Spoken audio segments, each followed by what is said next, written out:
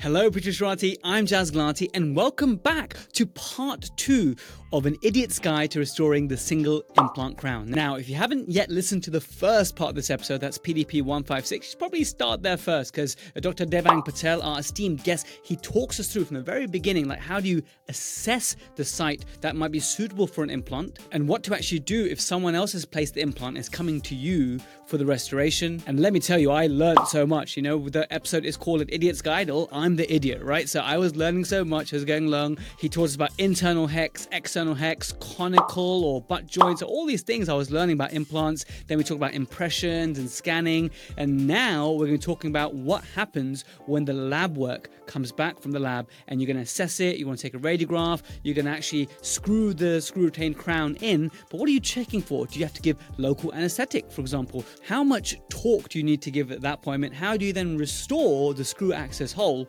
And what should be the follow-up protocol going forward, as well as the all-important troubleshooting. You know, it's really important when you learn a new skill that you learn about the troubleshooting, so any of the common complications that you can get ahead of it. So just before we go and join Devang for that part 2, I'm going to give you the protrusive dental pearl. It's basically a summary of both these two episodes, so PDP156 and this episode, because I imagine as a learner, it can become quite overwhelming, especially if you're commuting, chopping onions, and then to try and remember and think, you need like an aid memoir. I know the premium notes are there, but this is like step-by-step, appointment-by-appointment summary, which I will make available. So if you're a premium subscriber, you'll find it in the app already. But if you're not, and you'd like to get your hands on this appointment-by-appointment checklist, if you'd like, based on everything that Devang is teaching, then all you have to do is go to protrusive.co.uk/idiot. That's right, it's protrusive.co.uk/idiot, and we'll take you to the landing page so I can email you the PDF. Thank you to Devang for helping us make this so we can make this confusing topic tangible for you. Let's now join Devang for the main episode, and I'll catch you in the outro. Welcome back again, Devang. We covered last time about restoring implants, and there was so much to it that we split it into a 2-part episode. Just briefly remind us the 3 steps that we covered so far and what step 4 is today and the journey you're going to take us on today. Okay, so thank you very much, Jazz, for having me again. So it's always delighted to come to your podcast. We discussed, in step 1, we discussed about how to do clinical assessment for the implant restorations. We discussed how to record impression, how to take impression for implants. And we mainly discussed how to communicate with the laboratory, what to write in the lab docket. Because if you're really taking digital impression for implant, it's quite easy, very straightforward. You just need to put the scan body in, scan it like you normally do. But it's the communication with the lab, and you need to be a little bit in control as to how labs are making the restoration. Are they using tie bases, which is off-the-shelf abutment, and then cementing crown on top, because that's the cheapest way to do it. So if your lab cost is really low, that's how your lab is doing the crowns. And nothing wrong with it, but many times tie bases are very, very small, and there is a risk of the crown de-cementing, even though you have a screw-retained crown, because lab would make the crown in the lab, create a hole through the crown and cement it onto the abutment, so you can gain access to the screw, really. So you need to be aware of that. And now in today's episode, we're going to discuss about step number 4, which is fitting of the crown. Step number 5, which is maintenance. And we'll discuss some of the complications, because, you know, when you start doing everything's going fine. That's great. But really, you understand your depth of knowledge when something doesn't go right and you need to correct it. Great. Well, if you pick up from the point where you sent your scan body or impression to lab, you put the healing abutment back on. A few weeks later, you've done your lab communication. The patient comes back, and you're now going to remove the healing abutment. Or what are the procedures, checking lab work? You know, you take it whichever direction you want, sir. Okay. So first of all, when the lab work comes in, I would make sure that on the model, the crown looks fine. Okay. So make sure that you check it on the model. What you need to do is, when the model comes back, most of the time it would come up with a gum attached. So you have a fake gum on the model. It would be there. I take the gum off and then put the crown in on the model, check, make sure the crown seat's okay.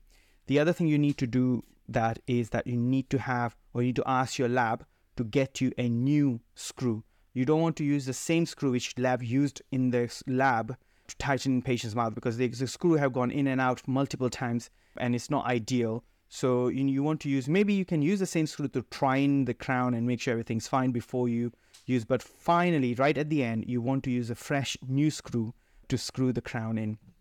So You're going to check everything on the model, make sure the contact's Devang, not is tight. this standard protocol, or is this you being like extra careful? Is this like what is standardly taught and practiced? This is how I was taught. When I was taught implant restoration at Eastman, that's how I was taught. I know it's not a standard protocol in the sense that I know most of the technician will not send you a new screw. You do need to request for it. I've just bought the screw from the company itself because it's cheaper for me to buy it that way. So I buy it on bulk, like 50 screws.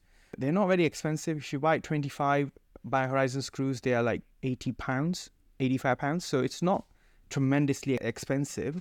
So I just buy it, I have it with me, and the technician will send me the crown and I'll change it myself. It's a recommended protocol. Good point. And that's how I was taught. But I don't think that's a commonly used protocol, if that makes sense. But it won't add too much to your So your a lab nice cost. little tip and a pearl for those implant dentists. Now, once you assessed on the model that everything fits fine, now you're going back to patient's mouth. So patient come in, you are doing the same protocol like you do for normal cementation of the crown, right? So you're going to check before you even put the crown in the mouth. You're going to check shim stock holes. You're going to check the occlusion before you put the implant crown in the mouth. So you're going to really assess patient's current occlusion, which we don't want to change after we place the implant. Once we assess that, we take the healing abutment out. Anytime I put or I take things out from the implant, screw unscrew, I would irrigate using chlorhexidine, because you don't want to really push any bacteria into the implant, into that channel, screw channel, when you're pushing the crown back in. So even like during the appointment, if I take the crown in and out, patients close their mouth, I would always irrigate with the chlorhexidine. So my protocol is every time I take the crown to patient's mouth, I would irrigate before with chlorhexidine. Again, it's a little bit OCD, but I know I learned it from Khoury, where he would put antibacterial sort of a gel or antibacterial sort of a paste in the screw channel, just because he was worried that there could be infection leading or bacteria leading from the screw access channel to the implant, causing bone loss. So again, what was the study behind it? Not much. There's not much evidence behind it, but we want to make sure that we don't really push any bacteria in there. So then I would take the healing abutment out. That makes sense. Now, just a bit more a step back, actually. How often would you be anesthetizing these patients? Would you have to ever give LA? Oh, good question, actually. So when patient come in, I tell patient that around 60% of the patient, 70% of the patient can get away without any injection. Would you want me to give you injection, or you want to see how things go while I'm doing fitting the crown in? If it's painful, you can stop me and I can give you injection then, or I can give you injection from beforehand. Some of the patient, if they are really anxious, they're like, no, just give me injection. So I'll give them injection, which is fine.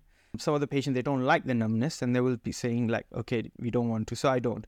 Generally, when I do the crown, I don't really compress the gum too much. So my instruction generally to the technician would be, I want a narrow emergence profile.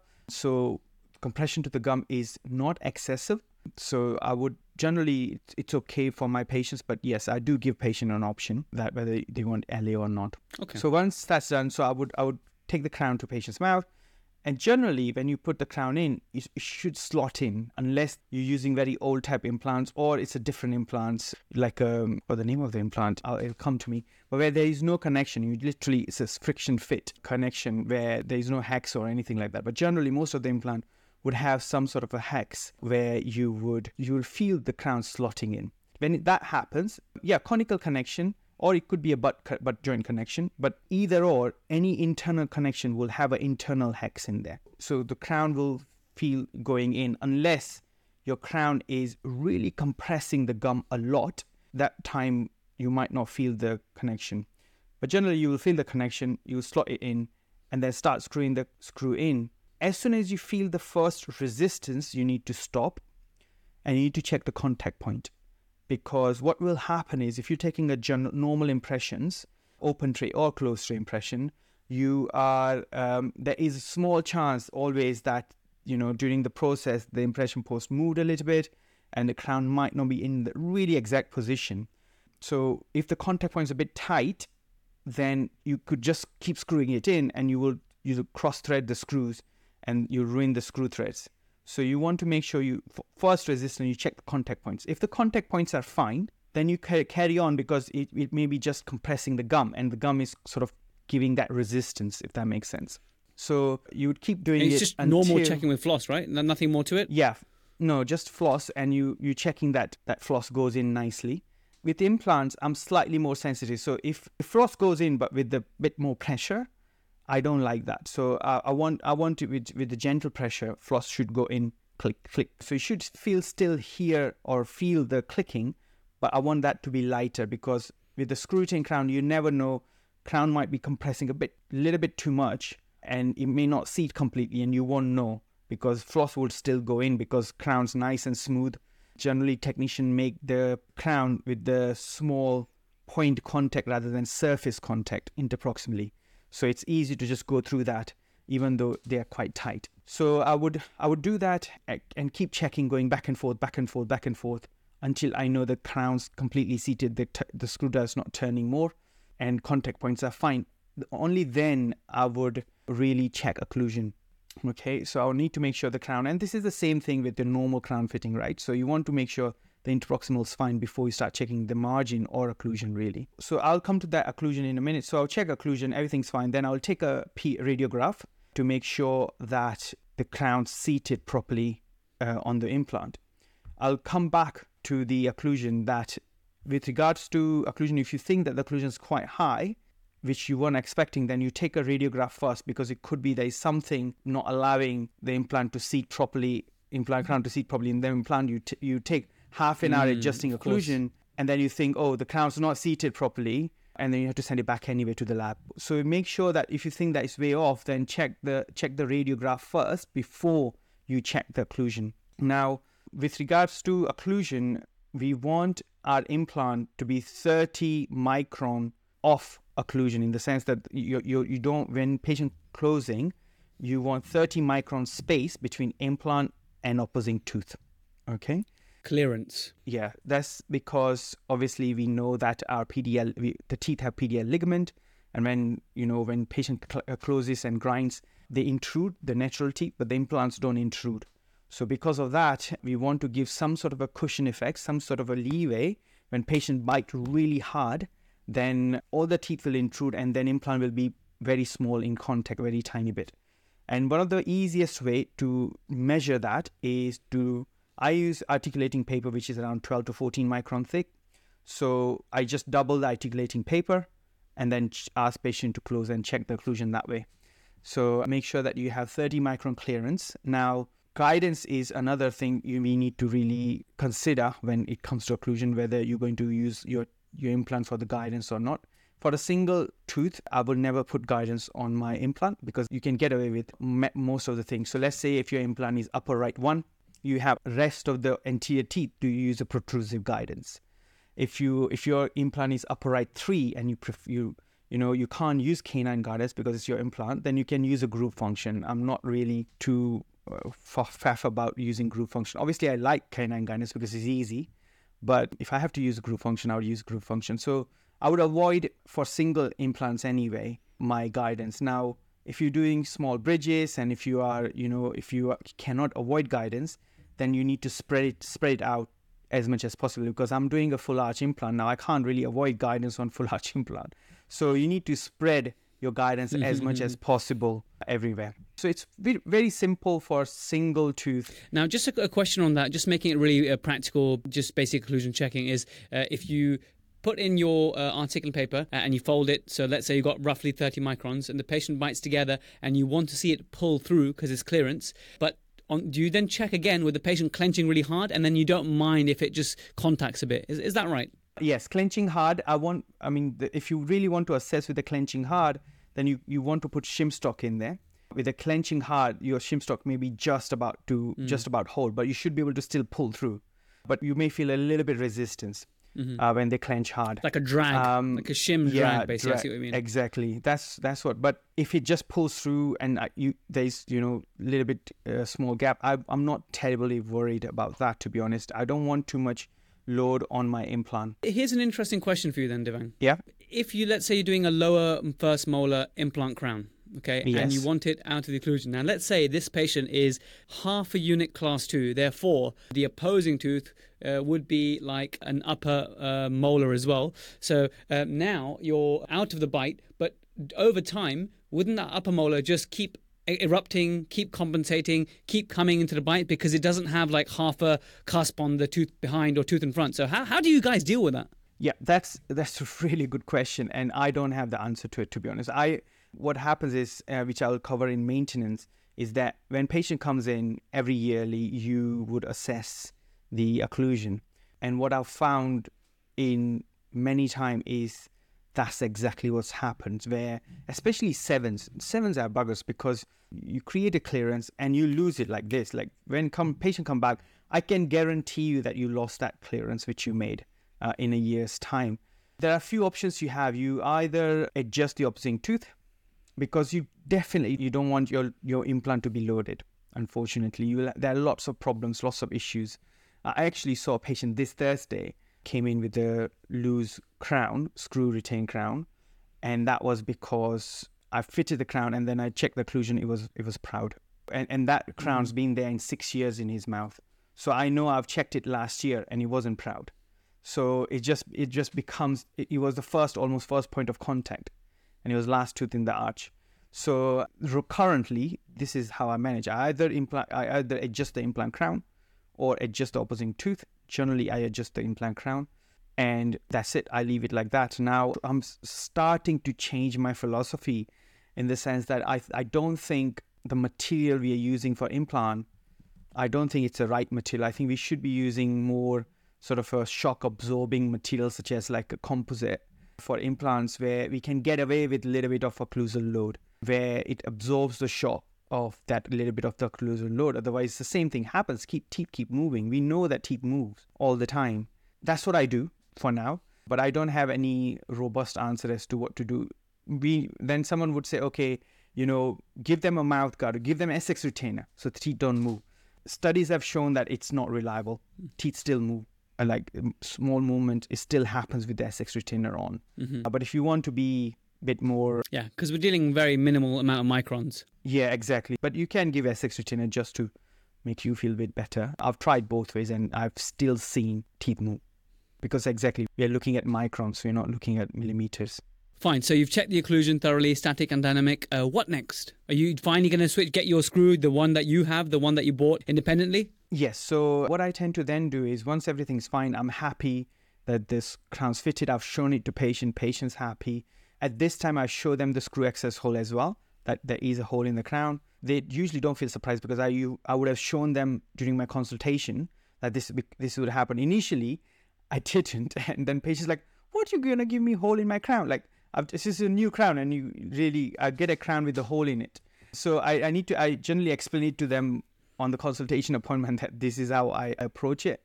So I show them everything, explain the hygiene, patient's happy. Then I would take the old screw out, swap it with the new screw, and I would hand tighten it. And I would put a PTFE in there, and then I would put some sort of a material like a clip or sort of temporary composite material in there, in the access hole. Generally, so I put a PTFE until, let's say, 3 millimeter space is left. So you don't need like small PTFE and a big TFM sort of a material. You want big PTFE and then small material. It just makes your life easy next time when patient comes in.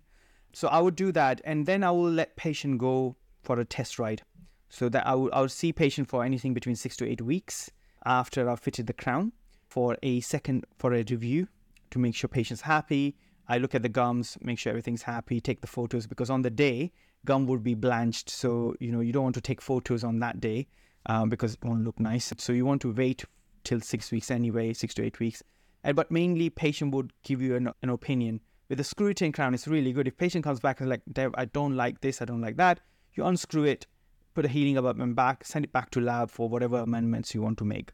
So it's fine. However, I tell patient that as we know with porcelain, if you're using UCLA type crowns, where the lead porcelain, they've used a PFM type porcelain, the longer it stays in patient's mouth, refiring when you want to change, it becomes a bit trickier because of the water content. So the water goes into the crown, it gets moisture in there, and then when you put it in a furnace, there is a chance that everything just breaks apart.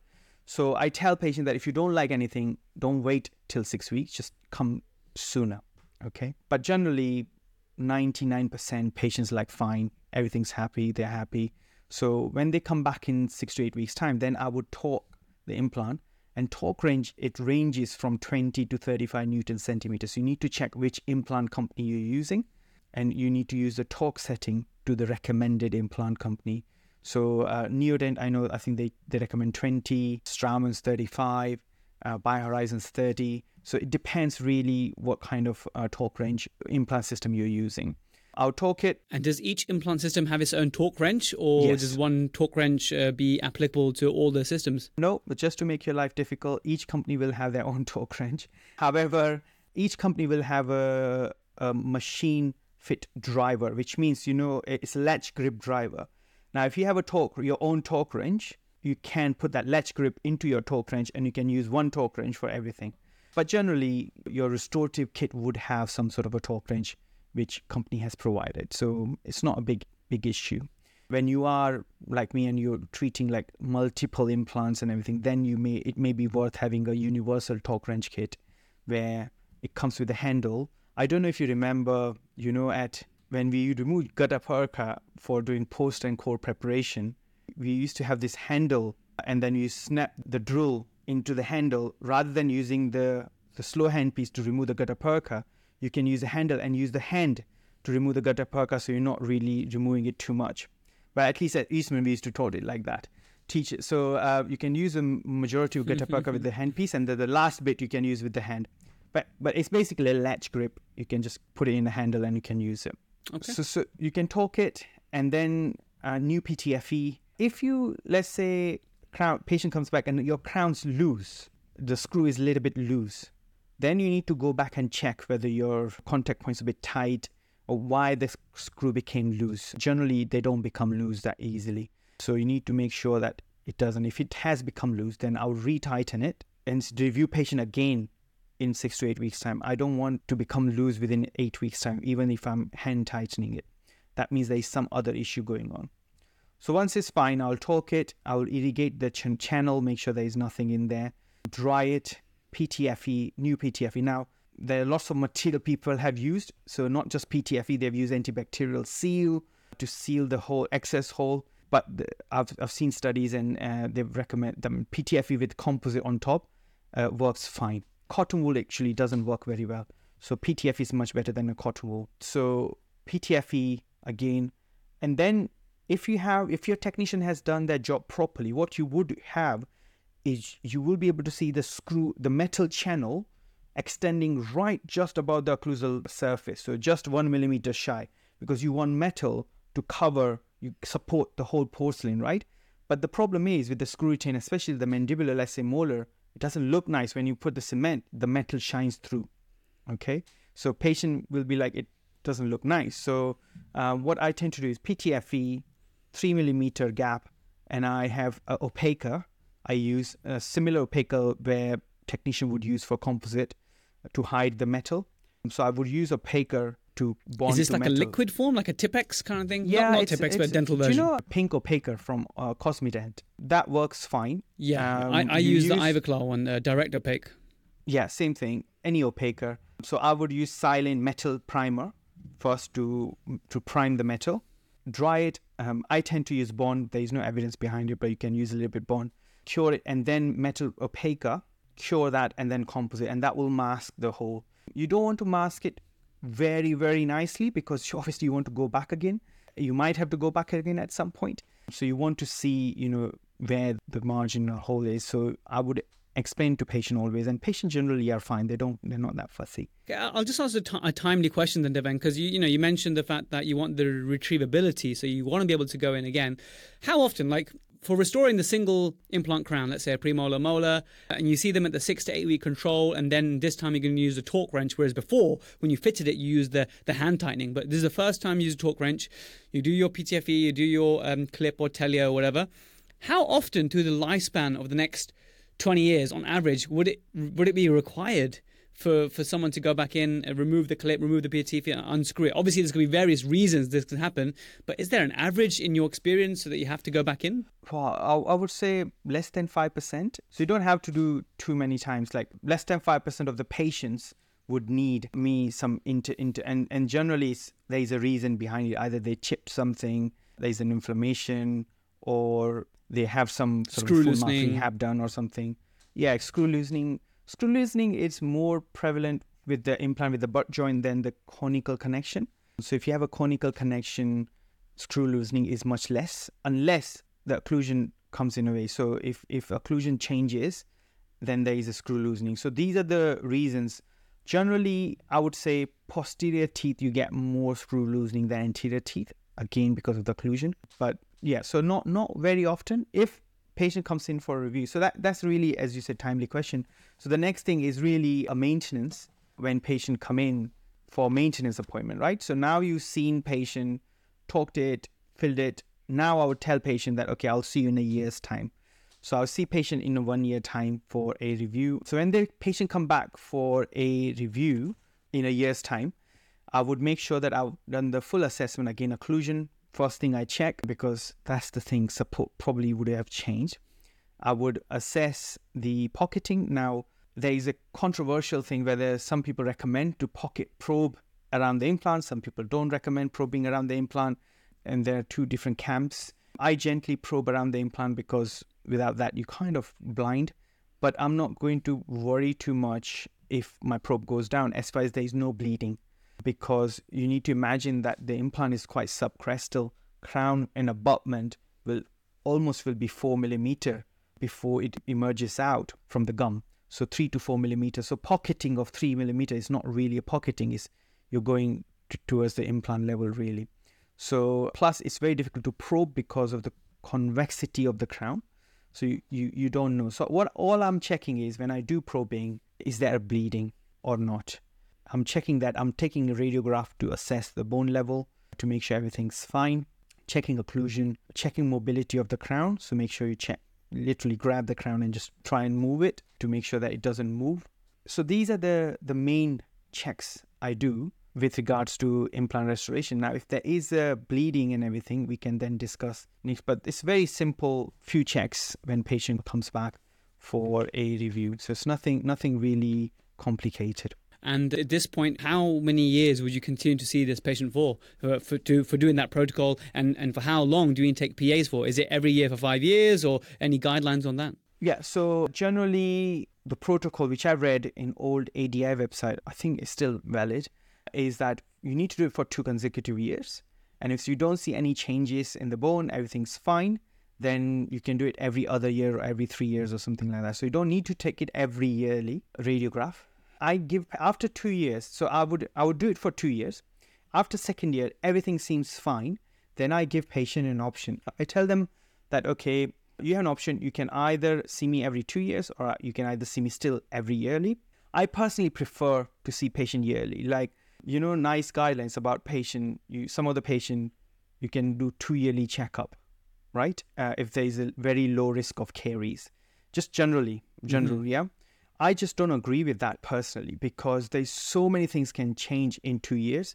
People lifestyles can change, their habits can change. So, you don't know what you see. In 2 years' time, things can be completely different.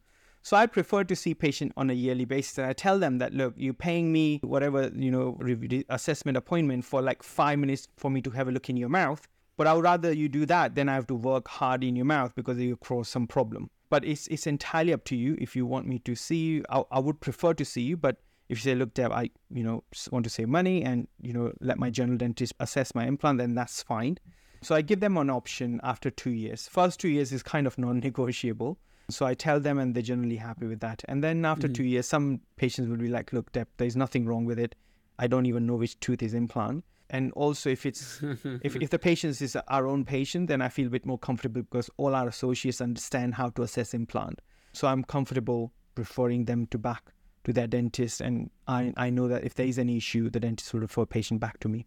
Amazing. So that's the maintenance capped up there. And then troubleshooting. I mean, one thing that I wanted to ask you, but I saved it for troubleshooting, is a scenario whereby you're placing the crown back from the lab and you're getting maybe excessive blanching, or the soft tissue is impeding the seating of your crown too much. At which point do you get out the laser, or do you get out some sort of gingival removal? Is that something that you're going to cover? Yeah, okay. So it generally doesn't happen. The reason being that if I feel that I want a bigger emergence profile, I would have put a bigger, wider healing abutment took already when I do the second stage surgery for me to get the structure of the gum ready for my final crown. I sometimes do custom abutment if I feel that I want a better emergence profile. So I would have done all that before I fit the crown in. So it would have been done before. It used to happen when I started, restoring implant, where I would use a wrong healing abutment, like a very small one, because if you use a big healing abutment during the second stage, you need to know how to close the wound because it's difficult to close it if you put a big healing abutment. So I used to use a small healing abutment so I can close the area nicely. And then when it comes to doing fitting of the crown would always be like really, really stretching the gum. So no laser, nothing. I would give patient obviously LA. By this time, patient would have been pain anyway. So you need to give patient LA. Use a blade to just put interproximal incisions to sort of a crestal incisions. Loosen the flap a little bit and put the crown in. So what will happen is the gum has become loosened. You literally move the gum, crown goes in. If you feel that it's opened up the flap, then just a couple of interdental stitches, and then that's it. If it's not, then you don't even many time need to use the stitch. It will have a small gap interproximally, which will heal by secondary intention. Okay, does that make sense? Okay, very good. What other complications do you want the general dentist to know about? Okay, so there are 6 plus 1 because you discussed last time about the open contact points. So we'll cover that. So let's start with that. So apart from high occlusion point, which you must check because you will see much more commonly than normal. And this is when you would understand that, occlusion is very dynamic. It keeps changing. So, this is when you realize because implant doesn't move. And then if you made sure you got 30 micron clearance and patient comes back in a year's time with a high occlusion on that tooth, that, something's changed. That's the main thing. That's the most commonly happens. So I would expect that on my review appointment. The other thing can happen is open contact points. Now, there have been studies done and we know that the teeth have the tendency to move measly. So there's a higher probability with the molars. There's lower probability with the premolars and anteriors. The higher with the molars because of the bite and everything, that there will be mesial open contact point at some point in next 10 years. Okay. The study's done for 5 years and the probability was probably, I think it was 38 to 42% that there will be some sort of an open or light contact will develop. However, the good thing is they could not find any correlation between open contact and peri-implantitis. So they didn't find any correlation between open contact and any issue with the implant itself. So that's a good thing. But obviously, nonetheless, that can happen. The other scenario can happen where there is a space distal to the implant. So if I restored 6, and there is an open contact between 6 and 7. There is no clear-cut answer to that. There is no study suggesting, if this happens, you do this. What clear is that the occlusal splints doesn't work. So if you give patient S6 retainer, it does not work. But you by all means give them just for your security. So what are the other options? Someone has suggested that if there is a space between 6 and 7, you could do occlusal adjustment so that 7 is not as high, not too much load on the 7, because the theory was that because of the occlusion, because of the arc or closure, the 7's tipping backwards, causing the space in the front. So you need to see if there is a first point of contact on that 7, and that's causing the space. What I have done in past is I've done 2 things. One is if it's a light contact, then I don't do anything. Just leave it and monitor it. If it's open contact, then I have done in past, taken the crown off and send it back to lab to add some material on there, which is a lot of faff. What I've done in past is, this is a normal tooth on either side, then I would add composite to the interproximal surface of the tooth. So to close the contact, basically, take the crown off, add some composite to close really. That's what I've done before, actually, adding composite. Yeah. Like if there's a DO composite and then you just make the DO wider. Yeah, but none of the study mentions that, So then you're thinking, am I doing the right thing? But that's the logical thing to do, really. There's no clear-cut answer, if that makes sense.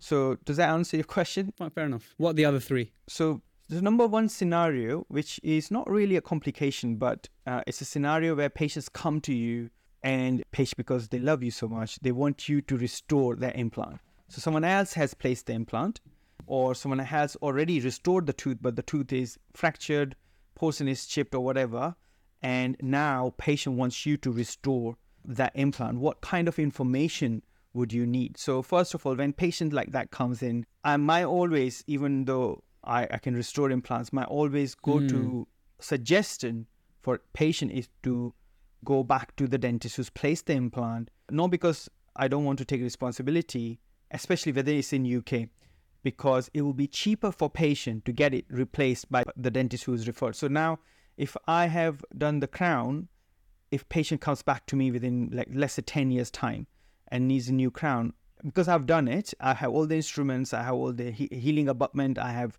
impression post, I won't have to source it, if that makes sense. So it's my life is easy. So I generally don't charge patient much more than a normal crown fees. But if patients coming to me and with the implant, which I don't restore generally, I would add probably £400-500 more, because I need to source all the material. I need to call the rep. I need to get the impression post. I need to, get the drivers. Devang, I think that's totally fair. Like, it's kind of like an inconvenience fee, right? Because you're seeing someone, it's like the patient may know you and love you, but it's the tooth, the implant is still a stranger to you. So I think that's completely justified. I think you had 2 more complications you wanted to cover. Yeah. And I'm going to then go back to complication number 1. I just want some more information about that. But let's just finish off the 2 complications. Okay, so this one actually, so I just to close this conversation, this first one, where patients coming, you need to know few details before you can restore that implant, right? So you need to make sure that you know when the implant was done, when was it done. So if it's like 15 years ago, you may have an old implant. You need to know, you need to do clinical assessment to see, is it viable for patient to spend another £1,500 to restore the tooth with implant crown. You need to take periapical radiograph, and I take a small CBCT to really check the implant, because I don't want to charge patient $1,500, load that implant, and then realize the implant fails because there is no bone. Do you not get like lots of scatter from the implant? Is it possible to get this data? Yes, you can remove scatter from implant. Sort of smart CBCT assessment softwares can remove scatter enough for you to know roughly. Now, if there is a 1 millimeter bone buccally, you will not be able to see it. But generally, you will get an idea, vertical height of the bone. You'll get some idea of the bone. And then you need to make sure you know what type of implant it is. Unless you know what type of implant it is, you can't restore it. And then, as I said, you need to consider the fees. Do you use that website, Devang? What's that implant.com or whatever? Yeah, never was helpful to me. Like, there's so many implants in there. You get they all look the bloody same. Same, yeah, they will look the same. So I what I do is I go by when was the implant done. If it's pre-2005, then it is more likely possibly Nobel or Straumann, some sort of older companies. And I ask around most of the time. Someone from the group somewhere would know what implant it is. I think there must be some AI now. There must be some AI where you upload your radiograph and the AI will tell you which implant that is. Rather than, I know that's the whole point of the website, but then it still gives you some options. But now it just does all the work for you. It tells you, it is this implant. Yeah, that would be amazing. So the second most common complication you would come across when you are doing screw retain restoration is the screw hole comes out from the buccal aspect, okay? So if the implant is not in the right position, placed not in the right position, and you want to make the screw retain crown, but the screw access hole is coming out buccally, then if you're restoring central incisor, you can't really restore that incisor with the aesthetics you want. So then you need to do angle correction. So in angle correction is all it is basically a screw head and a special screwdriver where that screwdriver can engage that screw head at a certain angle. So you can tighten, usually to tighten the screw, you need to go 90, like straight to the angle of the screw head, and then you tighten the screw.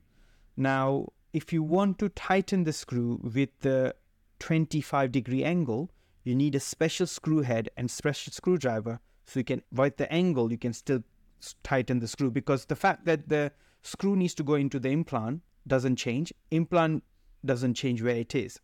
So now you're thinking about the excess of the screw hole, And if you have a special screwdriver, then you can, and that's all is angle correction basically. So you're not angle correcting implant, you're angle correcting not even a screw, you're angle correcting your screwdriver so that your screwdriver can fit into the screw at 25-degree angle. Does that make sense? It makes sense to me, but this is all so that we can still do it in screw retained and avoid the cement retained. Cement retained, exactly. Now, the other option is you can go straight to cement retained, avoid all that issue and cement retained crown. But now 25-degree screw channel angulation correction is very common nowadays and very predictably done. So I wouldn't hesitate doing the angle correction. Now, and this is all the hard work here is pretty much done by the lab, right? You're just writing on your prescription and they just send you it. So you're really, not even writing your steps aren't, the lab will know. You're just telling them, I want screw retained crown. So the lab should call you saying that, look, the crown needs angle correction. Most of the time, the problem is that the lab doesn't call you. They will just use angle correction screw and send it back. And now you're thinking, oh, my screwdriver doesn't fit into the crown because you're using normal screwdriver. Lab hasn't told you that they've used an angled screw and you need an angled screwdriver. I had a dentist who fitted the crown. What happened is the screwdriver, normal screwdriver, went into the screw and half turned the screw in. Now the dentist couldn't turn it back off and couldn't tighten it either. So the patient came with a dangling crown to see me just because I had this. So lab communication is really important. So lab must tell you what screw they've used so you can use appropriate screwdriver. But you will be surprised how many times labs don't give you the information. And this is like all part of the kit, like whichever implant system you use, you got like different degrees of angles of screwdrivers. Is that right? Is that how it works? No. So again, no, it's a separate kit. So you need to buy separately that screwdriver depending on what screw channel. So the lab would tell you that they're all same, the angle corrected screwdriver. You can use one angle corrected screwdriver for everything. It's not true. In my book, I've got several screwdrivers lined up and you can tell that they are different heads. So you need to know is a 15-degree one different to a 20-degree one, different to a 25-degree one? Yes. Wow, okay. But similarly, like if you have a 25-degree one, you can use it for 15-degree correction. Does that make sense? So it's not like it's not like that. So, but Straumann has their own angle correction screwdriver. The Createch lab, which mills the thing in Spain, they have their own angle corrected driver. BioHorizon, they have their own. Nobel has their own. So it's a plethora of angle corrected screwdrivers. Now, if you can't angle correct because it's more than 25, and if you still want to do screw retained crown, then what I have done in past once is when patient came to see me where her bridge was de-cementing. Someone else placed the implant, cemented implant bridge, de-cementing. So we wanted to make a screw retained bridge and the screw hole were coming out buccally. So we made a composite bridge, so metal framework with the composite on top with the buccal screw holes. I tightened the screws and did a buccal filling, buccal veneer on the thing. So masking the screw hole. Okay, so it's a composite bridge. And that's the compromise again, where you cannot really even angle correct. Okay, and it's a composite bridge because you were able to then use your direct composite to fix it. Yes, to fill the hole. So that's really the main complication if you want to make a screw retained crown would come across. Now the long term would be really generally two things. Screw loosening we already discussed, but when patient comes with the screw loosening, you need to make sure you take the crown off. Don't just tighten the screw because food and everything would have gone under the crown. So take the crown off, clean it with a brush, disinfect it with a chlorhexidine, clean the area of the gum, everything in the implant, and then fix the crown back in again. Don't just like screw the crown in, okay? Because you're then pushing all the bacteria back into the screw channel. So you need to disinfect, dismantle everything, clean it, and put it back in. And then thoroughly check the occlusion. Again. Yes, 100%. Yeah, 100%. And there will be some issue with the occlusion unless there was issue with the contact points. And then obviously there is a bleeding. So if you feel that there is a bleeding around the crown, you given good clean using either titanium instrument or the plastic instrument, which I find plastic instrument a bit of the rubbish. They don't do anything. So you can't use ultrasonic around implant because it just scratches the implant surface and the crown. So you need to use titanium instrument, or there are like a jet wash, sort of a periojet instruments around, so you can use that to clean around it to break the biofilm. But it still doesn't work. Give patient oral hygiene instruction. If it still doesn't work, then You take the crown out, screw it in crown, put the healing abutment back in again, and let that heal. Because sometime I've noticed that patient hasn't been good, and there's inflammation, and the cycle starts because there is implant crown. Patient can't clean properly. Patient can't clean properly. There is inflammation. So you need to break that cycle by just taking the crown off and giving the healing abutment. That leads to another important thing, that when you finish treatment, give patient everything back, which means you give patient most of the components. The implant companies are clever, they are too cross. So in the sense, you can't reuse it anyway. So you can't reuse healing abutment, you can't reuse impression post. So I give everything back to patient. I can't store everything everywhere anyway. So I give everything back to patient, including their provisionals, which I give, if they needed one, which I give them back, and get them signed that paperwork that they've got it. So if I need to remove the crown back, I use the same provisional which I fitted before. So if I've given them denture, I fit the denture back in, because they need some, like if it's an anterior tooth, they need some sort of a provisional, right? So they don't have to pay again to make the new provisional. And at what point is this an implant passport that I've heard about, giving patients so they have this information carry around? Is this something that you do? Is it something that's company specific? How does this work? I don't do implant passport. So I do, like every company does it. But what I tend to do is I do this where at the end, when I discharge patient, when let's say, the 8 weeks appointment, review appointment, I've talked everything. At that discharge appointment, I give them a clinical log sheet. So I have a log sheet with the stickers of the implant and components and everything. So it's an A4 size paper with the table on it. And I scan that and give them that. And I give them the consent form saying that I've hand over all the lab work material and what I have given it to them. Everything's in there. Patient sign it and take it. So that's all with the patient. So patient knows. But most of the patient, they end up losing the information and calling the practice if it's needed. But at least you've given them the information. So I think these are the main complications which you need to be aware of. Well, the only one I had a question about then is just, again, about frequency of things, right? As someone who doesn't routinely restore implants, I'd like to get an idea of how frequent. It really helps when you give me 5% of the time, 10% of the time. So this thing about constantly dynamically checking the occlusion to make sure that things are no longer proud where they weren't before, because things are always changing. How often do you think there will be some adjustments being made? For example, you see a patient annually for the next 20 years. Is it that every patient every 20 years you'll need to do a little tickle, or a certain percent of patients for certain years? Any guidelines on your experiences? So my experience is that some patients are more prone to the others. So I have one patient, every time I see, occlusion is a little bit high every time I see. But majority of the time, let's say you will have 70% of the patient, nothing would have changed. Let's say in 5 years, maybe one-time adjustment, maybe. Okay. I haven't been placing implant for 20 years, so I can't really. I've been placing for 13 years, so I can tell you 13 years experience. So it's probably 5 years, I would say yes, but there will be 20 to 30%, which is still a high number of cases where you will have to adjust it maybe every other year. Every that does 3 help. years. It just highlights the importance of it and highlights the frequency of it. And I think it's in terms of a common complication, which if it goes undetected can lead to more porcelain chipping, screw loosening, and maybe even overload and failure. Dev, you've covered a lot in these 2 episodes. As I always like to ask my guests, where can we learn more? I know you mentioned the book a few times. Your occlusion, your FMR book was a huge success. Tell us about the implant book and where else we can learn from you.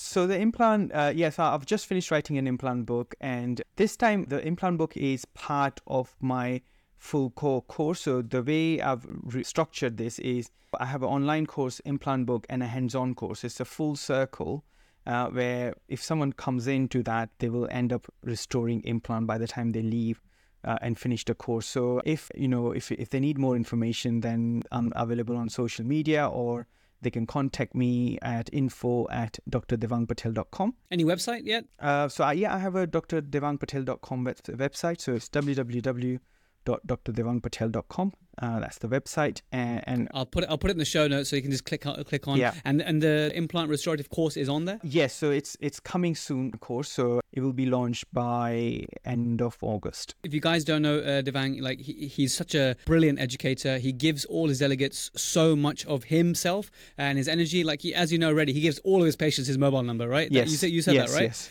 And I'm pretty sure you give all the dentists your mobile number as well. So you must be like the busiest guy ever, which I know you are. But you'll always go out of your way to help a dentist. So if you're always looking for people to learn from, Devang is very, very good person as a mentor in any realm, whether it's FMR or implants. So I appreciate everything you've done in terms of giving to the Protruserati all this knowledge. And for some of them who need hand holding, I was strongly encouraged to look at Devang. It's a big topic. Where do I learn restoring implants from? So I'm hoping they'll be able to learn those things from you because you're so good at supporting them, you see. Yeah, I hope this 2 episode would help them as well, because as I said, my aim is to give everything, and then some people would just say the episode's enough, and that's fine. I don't generally hide anything, so it's not like you come to my course and I'll give you more. It's everyone should be you get information in all sorts of formats. It's like case specific, right? Exactly. Case specific, and there's there are so many nuances to every single individual case that can't be covered in an episode, and that's where if you're taking this seriously, but you need a course or a mentor, that's where you come into equation. So I'll put all the links below.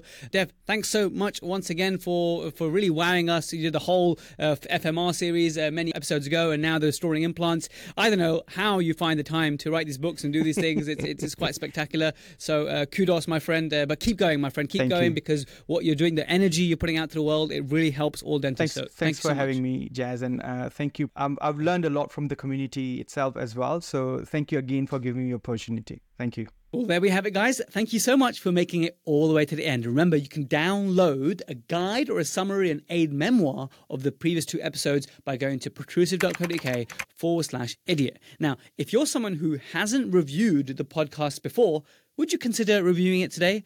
I'd really appreciate that. So whether it's on Spotify or Apple or wherever you get your podcasts, consider leaving a review if you learned something with me and Dr. Devang Kumar Patel. And again, thank you to Devang for being a brilliant guest, not only in this series, but also the Full Mouth Rehab in 11 Appointments. If you haven't heard that series before in the podcast, do check that one out as well. If you're part of Protrusive Premium, you can answer a few questions and get the CPD. Like you've already listened to it, just verify your learning, do the reflections, and you'll get your CPD or CE certificate. And that, of course, you can access on the web on protrusive.app, that's protrusive.app, or on your app, whatever you prefer. I'll catch you guys in the next episode of Protrusive.